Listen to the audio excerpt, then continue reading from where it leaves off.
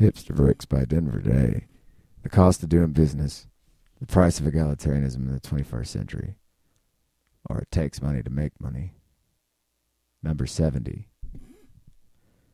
The sort of operation that Mr. Santana's family was about in the Golfo de Mexico is essentially business as usual on the high seas, certainly for people whose interests lie where theirs do. There must be cohesion among the global guild of resource administration if there is to be established and maintained any sort of global hegemony of technology, security, economy, egalitarianism, and conservation, to name a few. Such considerations are really the price to be paid for entertaining the hegemons of local order, both in a terrestrial sense as well as in a more universal sense. All politics is local applies here as an axiom or a koan. One's mines and one's hydrocarbons and one's libraries and one's sister and one's museums must be orderly and undefiled. One must be extremely cautious about out-of-town investors. They don't want your money as such because they are aware of its intrinsic uselessness and valuelessness. They want something else, more substantive, fundamentally. And if they are not acting in good faith, these hypothetical interlopers, they do not belong and you don't want them operating in your state, whether geographical or state of being, and usually both. They want to drink your blood. So our new gig with our friend Julian sounded very extravagant, and it would be a new adventure for us, and even it was good foot forward. It was karmically apropos, but it was not going to be some shot in the dark, unheard of operation. Then again, neither was the work that we'd been doing. There was a demand and a talent pool at hand for it too. We weren't or aren't necessarily mariners. We're not mariners, but they needed technicians, data crunchers, and generally speaking, competent, discreet international partisans among their maritime staff. He involved us nearly immediately in such efforts. We learned much about the Golden Lane oil fields offshore Mexico, particularly the ownership of the infrastructure out there, the dynamics among the owners. It bears noting that, valueless as it is in terms of real property value, paper money does serve an important role of keeping various morons out of the gold mines.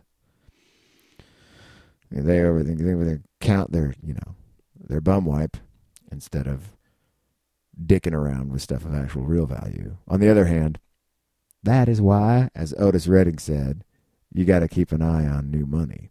Its purveyors really may not know their historical shit from the marketplace shinola.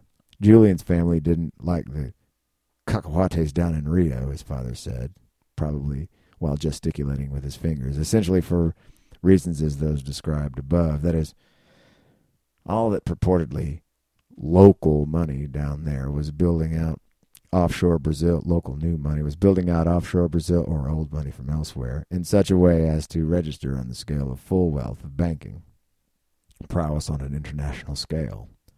All that gear out there was certainly looked more than just a ma-and-pop affair, because it wasn't. It was a completely, and is, unnecessary international who's who of corporate jackals pillaging the resources down there, all with fundamentally wildcat wells. You really think about, whose hydrocarbon chains those are, and what they are, and whose sister they're tantamount to being, in a somewhat orderly fashion. Of course, the same could be said for Mexico's Golden Lane from a swapped perspective. Los Estados Unidos in the American Gulf of Mexico and the North Sea, and on and on and on. Very quickly, such efforts as those of the Santana family and associates began to be understood as a search for a needle in a haystack, to put it politely, a very well-defined haystack involving obvious needles.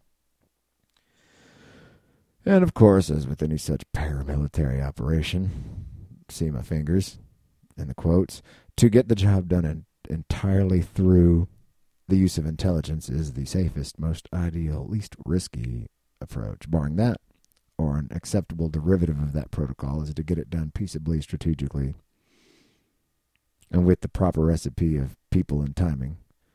The shutting down of a drilling operation can be accomplished in the end by simply mothballing it properly and decommissioning the infrastructure as appropriate. Greenpeace, for lack of a better organizational catch-all term, might have offered pointers or historical perspective for such efforts, as can the Army. Barring an out-and-out peaceful change in command, the next best option can be quantified in terms of minimum number of individuals having to be eliminated. If at all, well, then one is the preferred tally for such things. The seas are so crowded with in good faith oil and gas production these days that such determinations, or note quotation marks around in good faith, oil and gas production these days, that such determinations ultimately regarding if or who has to take a long one off a short one, or who may be the last cop out on a peaceable civil change of national operating standard, typically is indistinguishable from the type of dramatic social blocking that occurs at cocktail parties. Not very fancy, huh?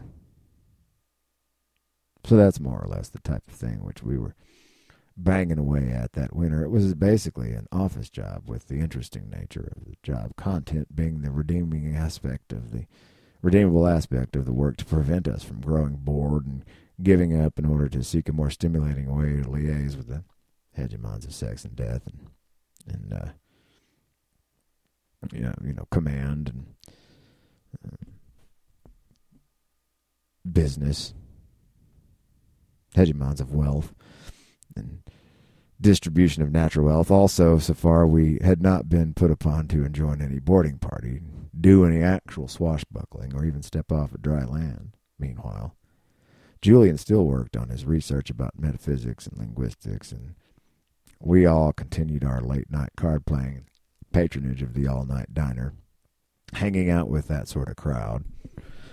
Winter in Mexico,